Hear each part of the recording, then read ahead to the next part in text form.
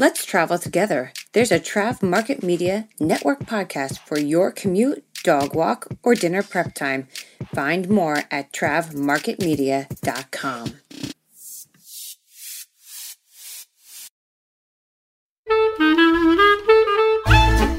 Hi, it's Megan, host of Travel Radio Podcast, a proud member of the Trav Market Media Podcast Network. Would you take a moment now to like, subscribe, and review the podcast? You can also reach me at info@travelradiopodcast.com, or you could reach the network at travmarketmedia.com. Travel professional or aspiring professional traveler, I'm so thankful you tuned in. Now, let's dig into where our ears will travel today. Hello and welcome to Travel Radio Podcast. Today I am pleased to have Julia Matheson on the program with me today. This is our first time having Julia on the podcast. So Julia, thank you and welcome.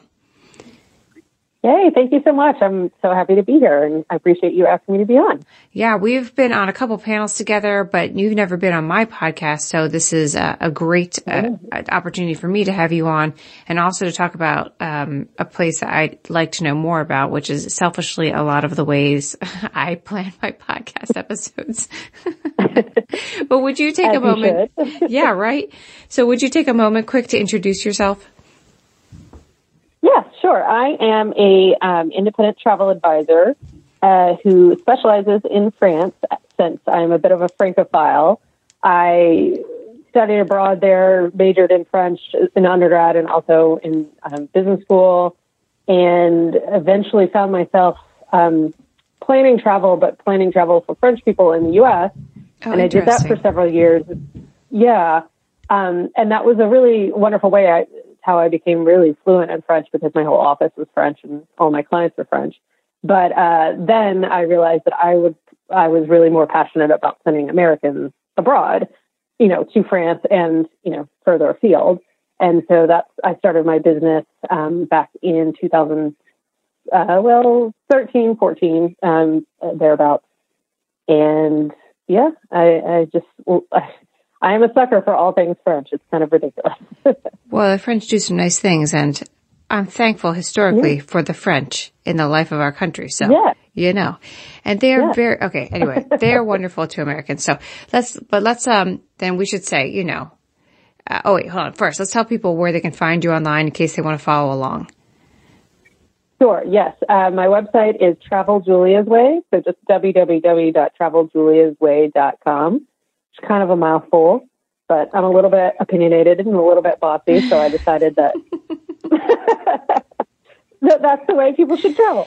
Fine, that's fine. And I've seen your videos, and we should say that you have a lot of YouTube videos. So a lot of your blog posts lead into a video, and they're great. So people should check those out. Thank you. So and I just reorganized them on my website, so they're organized by sort of before travel, during travel, and then there's a bunch of France goodies too. So. Yeah, I like it that it's like France and then everything else. So yeah, your website's great. It's actually given me some ideas on how to rebuild mine. So nice website. Oh. So then let's talk about where we're going today. Where are we going today? Well, France, of course. Of course. So then, this is going to be an episode that breaks down France for newbies, or even for people who may have been there, approximately 3 times. Went to Paris twice, Normandy once, Paris, Disney. Basically seen the places, ate and drank lots of French culture, but still don't know what's up. Mm-hmm. Spoiler alert, that is me. And so then, how should we approach France and make its regions tangible and maybe mentally retainable for listeners, or for, travel professionals who have a request but don't know how to approach it? Right. Well, it's kind of hard for me to narrow it down, because France is so wonderful and it is so diverse, surprisingly, and every region really does have sort of its own distinct characteristics. But there are sort of 4.5, maybe regions that are the biggies that you would want to focus on after you've done Paris and Normandy. And frankly, Normandy, I want to make sure that when you went, it wasn't just a day trip, right? Like you spent a couple nights maybe there. No, it was a day trip from a cruise ship. That time was time was a day trip from a cruise ship. Well, yeah, that's what the itinerary allowed for that moment. Yeah. Yeah.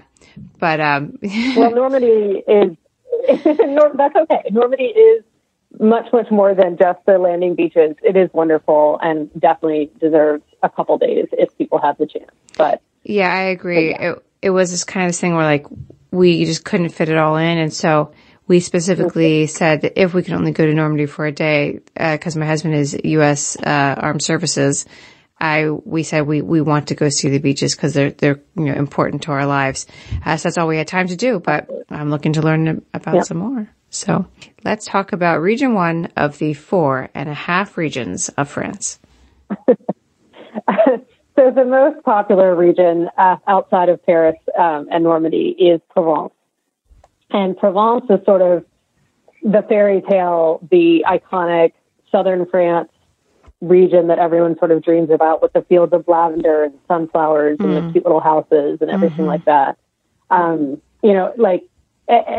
Provence is a little bit challenging because people say like, I want to do all that. And you can do all that easily, but there's so much to do and see. And so there's 3 different like cities that you could base yourself out of, or towns, if you don't want to be like in a country house in a village, which is also very popular and very worth doing. I mean, it's like living the Belle life, cities, right? Beauty and the Beast. Right. Exactly. Yeah. Well, actually, Disney focused or based Beauty and the Beast on Alsace, actually, the little villages in Alsace when they drew it. But that's also adorable and charming. But yes, the countryside, A Year in Provence, Peter Mail's, landmark book, the whole like quirky villagers and delicious food and wine. And sun-drenched, all of that. Yes. Wonderful. And so you either want to base yourself out of Avignon, Arles, or Aix-en-Provence. And those are you sort of Provence, and actually the Provençal people will kind of argue with you on this, but to most of us, the Provence is what's around that triangle of 3 cities. Okay. And Arles and Avignon are right on the Rhone River, and this is right in the south central part of France. And so Avignon is famous for having the Palace of the Pope, which it was the papal seat for, 100 or 200 years or so, when there was a split from Rome. And so that is a really like fantastic kind of medieval Renaissance palace that you can tour. And Arles has amazing Roman ruins, and it's also where Van Gogh painted. So there's all kinds of cute walks you can do. And then Aix-en-Provence is more of a university town. It's more, it doesn't have any like big claims to fame like the other 2 does, but it's almost more of like a pleasant, livable city. And it's also easier to get to the coastal part of Provence if you wanted to see that. That sounds good. Yeah. Yeah. So, I mean, Provence has so much, and you can, if you're a Roman history nut, like you go to Provence. If you're a wine nut, you go to Provence. If you're a gardening fan, you go to Provence. Like foodie, art, like it really does. Like you could base a trip around any one of those interests and easily spend a week or 2 in Provence and be perfectly happy. And I didn't mean markets. Like every little Provençal village has a market. Yeah. And they are smart and they've spaced them out, right? And so like on Wednesday, the big market is in this town. And on, Thursday, the big market's in this town. And, this town is big with antiques versus this town is big with food. And, I could do a whole trip right like that. I could just follow the markets. Exactly. Yeah. Exactly. And that's actually the trip that I've been wanting to do. And I can't quite ever get it scheduled and make it happen. But yeah, like, just rent a villa in the Luberon. The Luberon is the valley sort of just north of Aix-en-Provence, and that's where Peter Mail lived. And so that's where that book is set. So, all these towns that he talks about and markets and stuff that he talks about in that book. Yeah, this should be one of the Travel with Julia trips. the market trip. I need to make that happen. You're market right. and literature or something. I don't even know. There's a lot to do there. That's exciting. I hope that comes together. Yeah. Yeah. You know, this is the other one. Well, I was going to say the other one is wine, because you have not only the Provençal, like rosés, you know, rosé all day. Mm-hmm. Those are on the coast. But then you have the Côte d'Iron region, which is sort of slightly north of Avignon, and then right outside of Avignon is the Châteauneuf-du-Pape region. And so those are lots of really delicious and less regulated wines than you get in like Burgundy and Bordeaux. So that's interesting. It's a great wine. Yeah. I think the great thing about French wine is that they've been growing it for so long that if it was a bad vine or a bad grape, they're like, we pulled that thing out 300 years ago. So... You know, just pretty much. Yeah. Awesome. So is that where we're going to conclude region 1?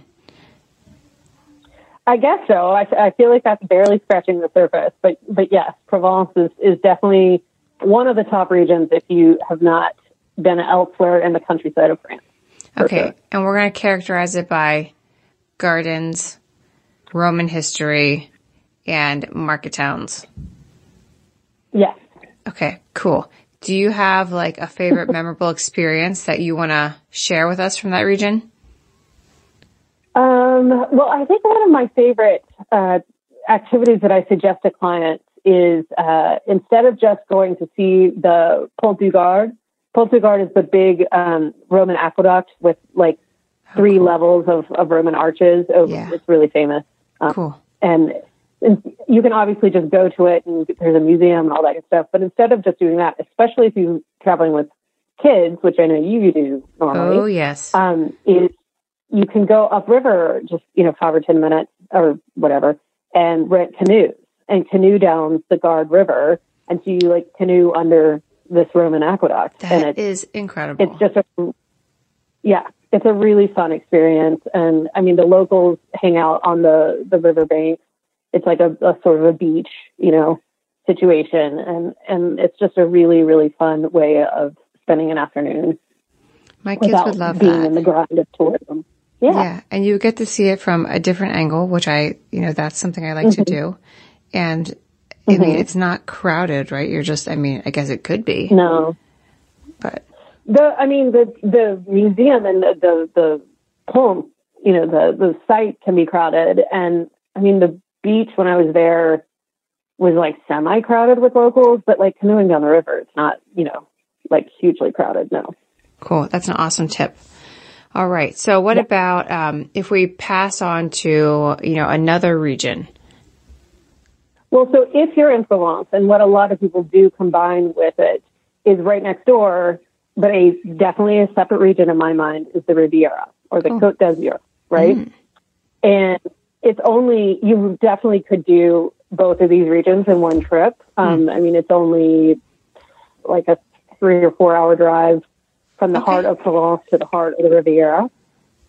And just jumping back to Provence real quick, another reason why it's so easy is that there's a TGV train station, the high-speed train station in Avignon. So it's only a 2 or 3 hour train ride from Paris down there. So super easy. Just don't do it in December because they be striking. They be striking hard. Well, they could be striking at any time. The Riviera, you can also take the train, although it's slightly less convenient. There is an airport in Nice, and there are tons of quick little flights to and from Paris from Nice. And so, the Riviera is Nice is the heart, like the biggest city of the Riviera, and it's the most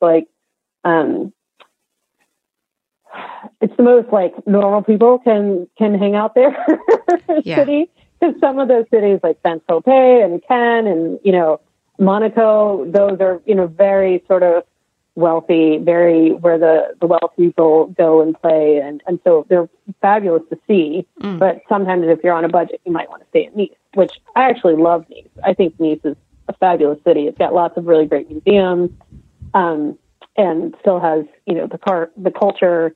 And, it feels like locals actually live there, whereas, some of the other cities are sort of just seem like vacation playlands. A little bit. Nice has, an artist community, right? Like they, Very. and they say that the light is the best there. So artists go to paint, and that sounds amazing to me. Yeah. But I mean, oh my God, it's so beautiful. And I mean, so the light thing is all over the Riviera. It really does have like a special light. But Nice has amazing art museums. It's got Chagall, a whole museum dedicated to Chagall, a whole museum dedicated to Matisse, a wonderful like modern art museum with all of the sort of local artists who have painted there over the years. Mm-hmm. And I mean, it is spectacular. And then outside of Nice, inland just a bit, is the really artsy little village of Saint-Paul-de-Vence, Vence. And that is like one of those just adorable little, like, kind of medieval, like walled, like hilltop villages that is so charming. And that's full of art galleries. That's like all art galleries and cute restaurants. And that it can get a little overrun with tourists in the summer, but if you can go in the spring or the fall, it's fantastic. Wonderful. Wonderful. Yeah. So what else about Region 2? We're going to qualify it as coastal and coastal. Yes, this is fun in the sun. This is sun-drenched views for days. Yachting is the thing. So renting a yacht for the afternoon, it would definitely be a fun thing to do. The really beautiful drives along the coast. Obviously you can pop into Monaco, which of course is its own city-state, but it really is part of the French Riviera. And, you can see the palace and the casinos and stuff there. But it's very, very much like a see and be seen sort of resort towns, all of these different towns along the way. Like Cannes has, you have to obviously be careful and not try and go to Cannes during the Cannes Film Festival. Right. But, they have all these beautiful avenues. Like Cannes has La Croisette, which is where the film festival takes place, and Nice has the Promenade des Anges, des Anglais, and they're just these grand avenues that you have, like these beautiful old Art Deco hotels, and just sitting in the cafe, or all of the hotels generally have beach clubs associated with them, and so you can just go up, because usually there's like a road between the boardwalk and the hotels. Right. And so, from the boardwalk, then you've got the beach. I will warn everyone, though, there are some sandy beaches on the Riviera, but a lot of the beaches on the Riviera are pebble beaches. Yes. And so that's something, that's why there are all these beach clubs with like, nice chaises and umbrellas and stuff like that you can either have access to if you are, booking with the hotel, or you can, buy a day pass or whatever. Yeah, I was going to ask you that question because there was a time when my husband was looking at a university in Nice, and that was what we noticed was that the beaches were all pebble beaches. It doesn't stop people though. They they put their blanket out, they lay down. It's fine. Absolutely. You just turn that rock the other way till it's smooth. No problem. You can lay down. Exactly. And it lets the water be crystal clear, because it's not all mucked up with sand. So. Awesome. Okay, so we have artist culture. It's the coastal fun in the sun. And are we also doing wine here? We have the rosés here. There are rosés. It's not as much grown here. You know what else? I mean, so obviously everywhere in France you eat and drink and have wine. But actually it is interesting that more of the rosés are grown more towards Provence than in the Riviera. Okay. What they do in the Riviera a lot is perfume. There's Grasse, the town of Grasse is a big perfume center. And so you can go and have your own perfume made. Yeah. Oh, that's exciting. That's really interesting. Yeah. Huh. That's cool. Yeah. So do you have a favorite memory that you'd like to share from, this fun in the sun area? Yes. So interestingly, I haven't been back to the Riviera in about 20 years. So I am way, way, way overdue a visit. But I will say that going to Èze, which is a village right in between Monaco and Nice, and that's spelled Eze. Èze is one of these just magical places on earth because it's a little tiny, cobblestone village way up on a cliff. And if memory serves, you do have to, park and then walk up quite a bit to get into the village. And you just have these views that are drop dead gorgeous. And that, I think I did a perfume experience there that I still remember. And, though I think Grasse is the better place for it, but it has a couple just fabulous hotels and like 5-star, 3-star Michelin restaurants, I think. But just as is one of those really special, magical little places that I always try and get people to pop into for an evening or an afternoon or something like that, because it's just so special. Yeah, sounds like good photo ops there. Oh, definitely. Awesome. So then, yeah. Do we want to go to the third region that you've been thinking about? Yes. So the next 2.5 regions are really focused on wine, but that's why I'm adding a half, because we'll talk about Bordeaux next, because Bordeaux is probably the most famous wine region in France, and the city of Bordeaux is actually becoming really like a destination in itself. I mean, a lot of Parisians are moving to Bordeaux. There's now a high-speed train connection that I think gets you from Paris to Bordeaux in about 2 hours. Oh, wow. So, yeah, so that's improved the access to Bordeaux itself. And, of course, Bordeaux has great wine-themed river cruises. I mean, Bordeaux is really all about wine. And the thing, so Bordeaux City is a really beautiful city. It's got some really cool medieval history, a really great cathedral, and stuff like that. But really, the wine regions is why you go to Bordeaux. And so this is why I think Bordeaux is a little bit challenging, because you kind of need like a night or two in the city. And then if you are a real true wine aficionado, you're going to want to go to both sides of the rivers, because you've got the Garonne River that the city's on, I believe. Yes. The Garonne and the Dordogne come together, and then they go out to the Atlantic. And so on the east side of the river is what we know of as it's like the Médoc. It's a bunch of the appellations, or whatever the AOCs, the growing regions, that were in the classification that Napoleon did back in 1802, or I don't remember when it was, but, and so that's where you get these super famous, Premier Cru Class A, Cru Class A, all those different designations that these. I don't even know anything about that. It's fascinating. Well, that's, I can get into wine, but, so like Chateau Margaux, like all these famous wine regions from Bordeaux are mostly on the east side of the river. Okay. So between the river and the Atlantic. And it's more flat, and that's like the Grand Chateau and stuff like that. But on the west side, they somehow just weren't included in the Napoleon classification marketing ploy. They were very upset about it. That's really what it was. But they were really upset because they actually are probably better quality wines over on the west side of the river. And so on the west side of the river, around Saint-Emilion, which is a really beautiful, cute little village, there are also extremely high-priced and very, very good wines over on the west side of the city and the river. And so if you're going to Bordeaux for wine, you definitely probably need, like I said, at least a day in the city, and then at least a day on the east side and one day on the west side. So, at least 3 or 4 nights. That sounds good. That sounds really good. So then, I mean, you're talking about Bordeaux. I mean, that's your 10-day trip right there. Just in Bordeaux. Exactly. Yeah. So how many bottles of wine can you fit in your suitcase? I think there's something about a limit with 6. You can bring back 6 bottles without any taxes, maybe, or something like that. Oh my gosh. Well, we'll have to find that out and put it in the show notes. Yeah. But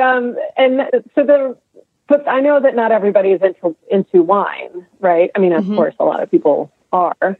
But if you're not into wine, maybe you just go and do a couple days in Bordeaux, but then you go a little bit inland down the Dordogne River, because the Dordogne meets up with the Garonne, and that's kind of right where Bordeaux is. But if you go down the Dordogne River, which is not navigable by ships very far, so if you go past where the ships can go, you get into the beautiful, fabulous, wonderful region of the Dordogne, or the Périgord.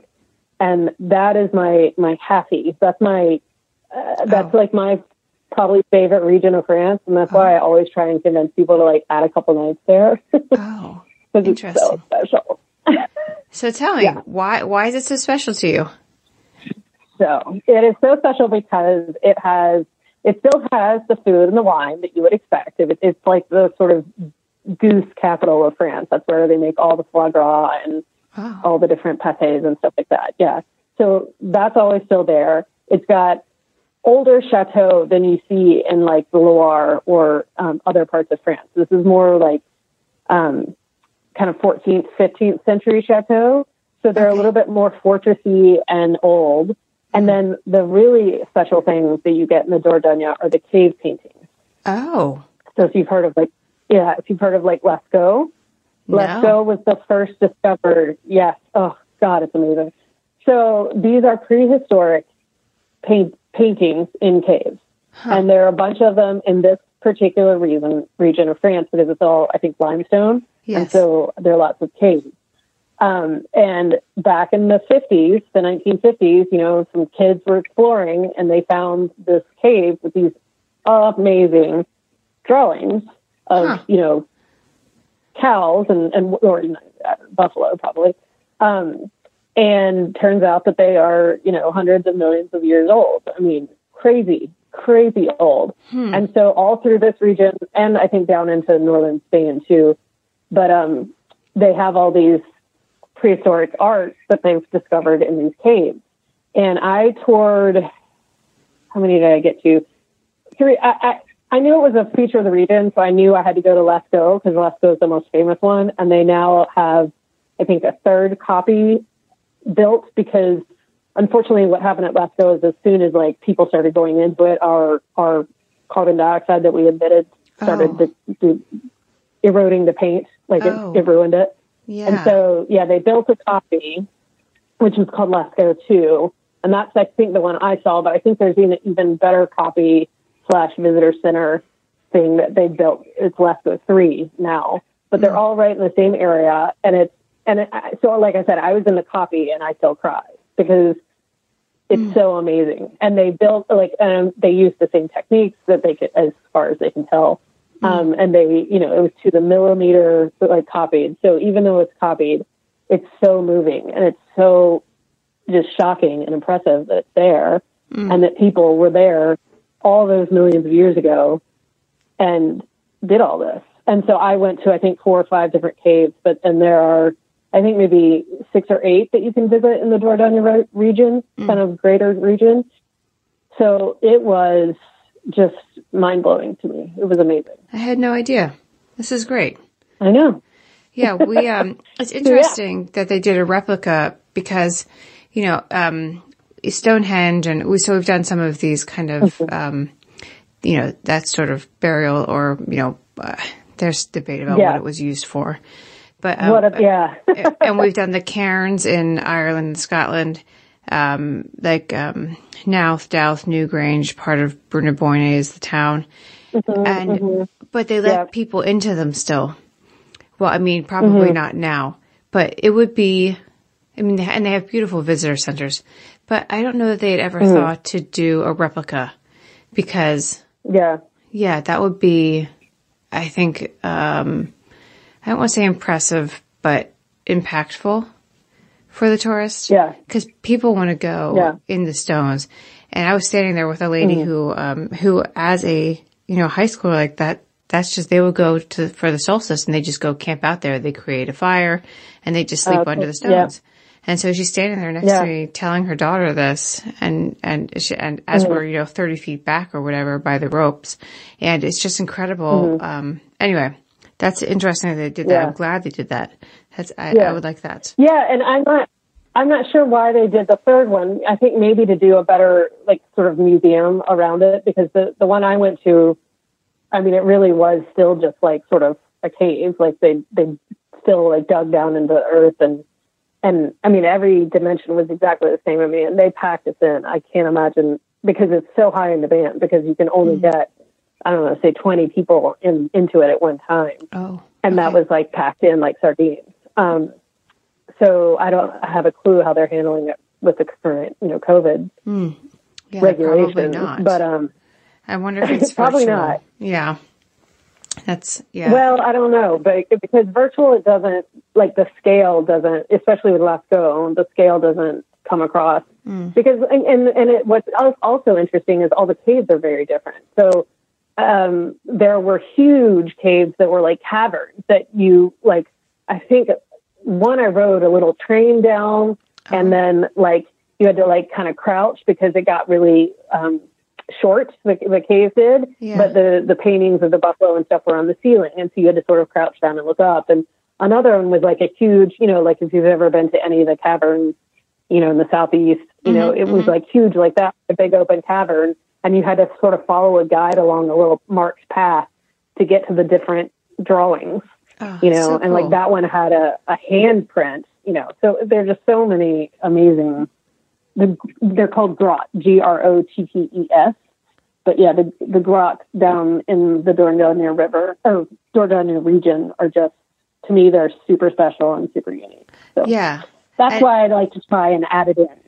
And I would have no idea. I've been to France and just trying to hit the highlights just to take advantage of the time, but that's the kind of thing that would really pique my interest, and my children would get a lot out of it. So that's really good. And tip. A lot of them are, well, thanks. A lot of them are very geared to kids too, and make it exciting for them. So. Cool. So then, we've got 1.5 regions there. So we're going to characterize Bordeaux as wine, East and West Bank. Yes. Check out the West Bank. Yeah. And we've got the cave region, which is so interesting. Anything else we want to put into Bordeaux? Well, they also have cognac, and they also have these giant sand dunes on the coast. Oh. Yeah, they have some of the largest sand dunes, I think, in Europe, on the coast. So that's another excursion you can do. Is instead of wine or cognac, you can go out to sand dunes, and they are beautiful. I say to myself, "Oh, sand dunes! I had no idea, but I've seen them." So, yeah. Oh gosh. Yeah. Oh yeah. Okay. Is this COVID brain? I don't know what's happening here. Well, that's good to know. So then what about, region 4? Where are we going? So the last region is another one of my favorites, and that's the area, I'll call it broadly Burgundy, but this is basically everything between Lyon and Dijon. So that's sort of central west, eastern part of France. Okay. So then how are we going to characterize this region? Well, this is another wine region, another wine and fruit region specifically. But the interesting thing is, so Bordeaux and Burgundy have a bit of a rivalry inside of France as far as, especially with the wines, because, and I'm going to history dork out on you a little bit. Is that all right? Yeah, please. So Bordeaux is in the region of Aquitaine. And if you've ever heard of Eleanor of Aquitaine, yes, you will perhaps remember that she was married to the King of France, but then she divorced him and married married the guy that became the King of England. So Aquitaine was part of England for about 200 or 300 years. And so that's partly why Bordeaux is so good at exporting their wines, because they always have been. Like, that's what claret is in England, is Bordeaux wine. And so yeah. So, I'm just laughing at the royal families because they're so intermingled. Sorry, keep going. It's so intermingled. But so Bordeaux has always historically exported their wine. And it wasn't part of France when France really sort of started becoming into its own country. And so Burgundy likes to say that they are the wine of kings. And that is very much the French, the very, very traditional, very French, very proprietary region of wines, the Burgundy region. Whereas Bordeaux, I mean, they had cannons pointed into the city to keep people from invading France, quote unquote, from Bordeaux. So, so there's just this very interesting dichotomy between the two regions. But so Bordeaux is just, I find it more charming. I find it more bucolic, more, I mean, it's definitely not, it's not like it's lower market. The most expensive wines in the world come from the Burgundy region of wine. You have the Côte, you have lots of different wine regions. Again, I won't get too far into it, but basically from Dijon down to Beaune, Beaune, that is like the very, very, very high end wines. And then from Beaune down to Burgundy, to Lyon, that's, you go into more of the area of the whites of Burgundy, and then into the Beaujolais region. So the Beaujolais wine region is right outside of Lyon. Oh, we just had Beaujolais. Of Burgundy. Yeah. Every and of course, Thanksgiving. Beaujolais is famous. Yeah, for the Nouveau Beaujolais. There you go. There you go. Yeah. So, and that's actually a beautiful wine region too. It's all rolling hills, and their classification system is different than Bordeaux. They use the same terminology, but it's all instead of just being marketing. In their case, it's where the grapes are grown, because in Burgundy's case, it's all about terroir and location and water runoff and all that good stuff. So, so it's very different. And like I said, very old and traditional. I did not know. That's good to know. So then, so, I mean, are we in Champagne now? Is this where we are, or that's? No, Champagne is further north. Champagne is right outside of Paris, actually. Okay. But Chablis, the Chablis Chardonnays, that is technically in Burgundy, but that's closer to Champagne. But we are down further south. So again, Lyon is about 2 hours by train from Paris. And Dijon would be probably about 2 hours as well. Dijon probably isn't serviced by the high-speed train. I was just trying to think about classifications and where that would fit in, but I am wrong. And that's why, that's why you're the expert and I am not. Okay. That's all right. Yeah, Champagne is its own thing, its own little wine region. All right. So that's like another happy. Yeah, it is. Well, I try and convince people to do a day trip to Champagne instead of a day trip to Normandy, because it's an easier day trip. It's only an hour train out to Champagne from the city, and that's like a little local train. Yeah, so. I guess it depends just on your interests, but yeah. True. Oh. Yeah. So sorry. Let's get back to Yeah. Sorry, go ahead. Burgundy and Lyon. Well, yeah. So Burgundy is all totally wine, like all wine. But Lyon is super fascinating city. It and Bordeaux are I think are third and fourth largest cities. Paris being first, Marseille being second, and then Lyon and Bordeaux. And I'm not quite sure which one's three and which one's four. But so Lyon is a very cosmopolitan city. It's right on a confluence of several different rivers. And it's obviously it's really the culinary capital of France, because if you know the chef, or if you've ever heard of the chef, of Paul Bocuse, he's just passed away a couple years ago now. But he is basically the father of French cuisine, modern French cuisine as we know it today. So Lyon, he has a cooking school there. There's just amazing food markets. They have the little restaurants there, instead of being bistro, they're called like bouchons. They're called bouchons. I just had a brain fart.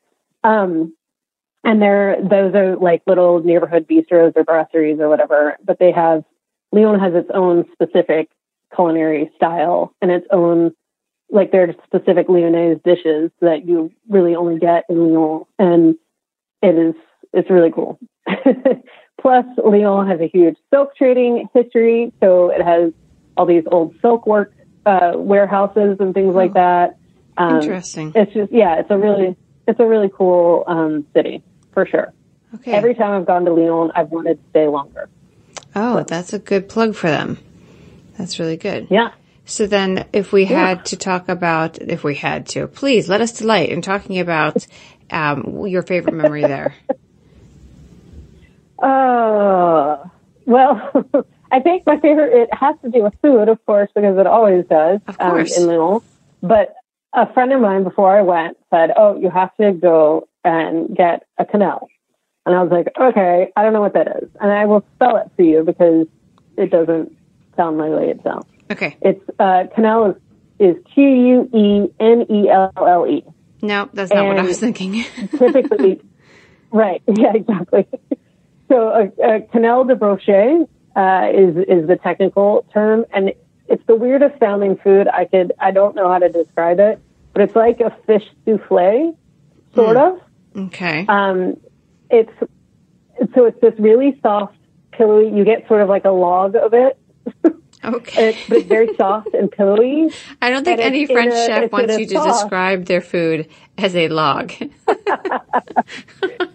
don't know how else to say. It's a quenelle. A quenelle is actually, I think, a shape, or I think that's actually the technique of making the form. But it's like with two spoons, except for these are large. Okay. And, sorry, re-describe the log already. And then it's usually in this like deep, rich crawfish sauce. Oh. And it is, so when it got brought out to me, it had a little crawfish on top. And I was like, oh dear God, what is this strange white fluffy thing sitting in a, and it melts in your mouth, and it's just the most delightful, light tasting thing considering what it looks like it's going to be. And so every time I go to Lyon, I get the same freaking thing. I get a salad with a poached egg and lardon on it, and then I get a quenelle de brochet. That sounds so good. And I just can't eat anything else. And, in my mind, it ties in, to Louisiana, where some of the aspects of their cooking come from. Because when we say French Creole, this is the French portion of that. That's interesting. Yep. Yep. That sounds amazing. Yeah. I think that they do something similar down there, but it's definitely with crawfish. But well, you know what? Since we're going to be, you've proven that we're not completely landlocked, but for some of us, that have some greater reservations and hesitations to travel, a road trip to Louisiana is more doable than getting to France at the moment. So that's interesting. That's interesting. Something to think about. Well, and actually, speaking of road trips, you could easily do a road trip through all four of these regions. Start in Paris, take the train down to Bordeaux, and then it's a longish drive from the Bordeaux Dordogne region over to Provence. But you could stop in Carcassonne, which is a wonderful medieval walled city, for a night, and then spend a week in Provence, and then from Provence up to Lyon. Again, it's maybe a 6-hour drive, but you could do it. Oh, I forgot the Riviera. You could pop over the Riviera for a couple days. Boom. But fair warning, if you drive from the Riviera to Lyon, you're going to have to drive through the Alps, which might be a challenge. Oh. Yeah. Choose your time of year. Yeah, you could do it. Yeah. But yeah, so if you wanted to, the traveling slower and traveling more privately and, road tripping is definitely something people are into this day and age. And when Europe opens up, if you want to sort of avoid the cities, you could definitely plan a trip around these 4 or 5 regions. Yeah, and if you're a U.S. listener, it's driver friendly in the sense that you will not need to drive on the left. So, correct. So it'll other than you need to probably have a very good GPS that can give you directions in English. You'll be pretty comfortable driving on the right-hand side of the road. So there you go. Absolutely. I found it incredibly easy to drive around. I did it by myself. So, good. With a good GPS, and stop is stop in French and in English. So that's fun. Perfect. What? Yeah. So stop is stop. Sorry. I'm thinking about, nope. Wrong country. Never mind. Welsh. I'm thinking about it. The stop in Welsh is Araf, and it's painted everywhere. Araf. Sorry. Anyway, not French. That's okay. Yes, but sorry about that. Well, That's all right. I'm just so thankful that you helped me make a little more sense of France, because I've been there but not, able to get to all of it because it is so huge, and you do have to plan differently when you have children with you. And we were doing some very child-friendly things like Disneyland Paris, that sort of thing. Right. But this is good for, looking forward to some time with my husband post-COVID, maybe getting to outside of those, what should I say, like more popular touristy areas or first-time traveler areas. So this is really helpful. So thank you for that. Oh, good. Now, is there anything that I've forgotten before we close this out or stop talking about the regions or of France? No, nothing that you've forgotten. I realized that I didn't mention something that's between Provence and the Riviera that I love. Which is shoot it. Go ahead. It's another sort of very family friendly area and another natural area, and it's the Gorge du Verdon or Verdon, Verdon, not the battlefield site. Okay. That's Verdun. Or anyway, they call it the Grand Canyon of France, quote unquote, but it's this spectacular gorge, thin canyon, and you can do canyoning or, I did something called water hiking, aqua randonnée, which is, I was basically tromping through the river and then sliding through a couple of water slides and, things like that with this beautiful gorge above. And it ends in this beautiful lake that's the brightest blue I've ever seen. And it's just a wonderful kind of stop if you are driving from Provence to the Riviera. Oh, that's a good tip. That's another good place. Yeah. Great. Yeah. I'm so glad that you're giving us your tips here. I really like it. I appreciate it.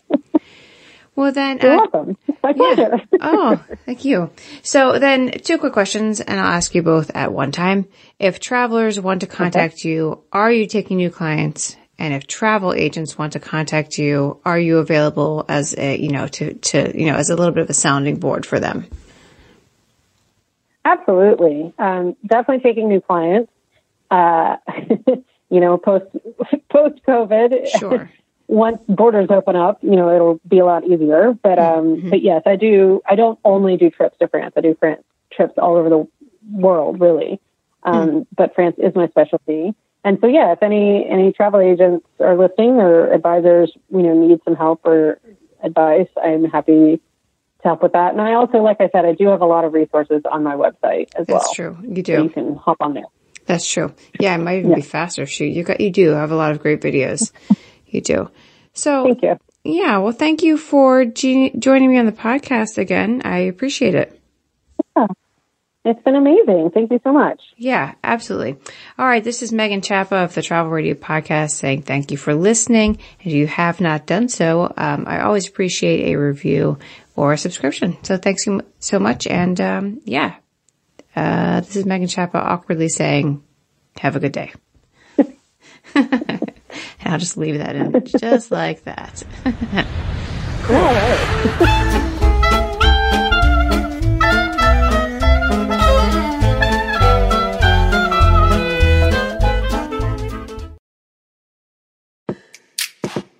You're listening to a Trav Market Media Network podcast, a podcast designed for you, the travel professional.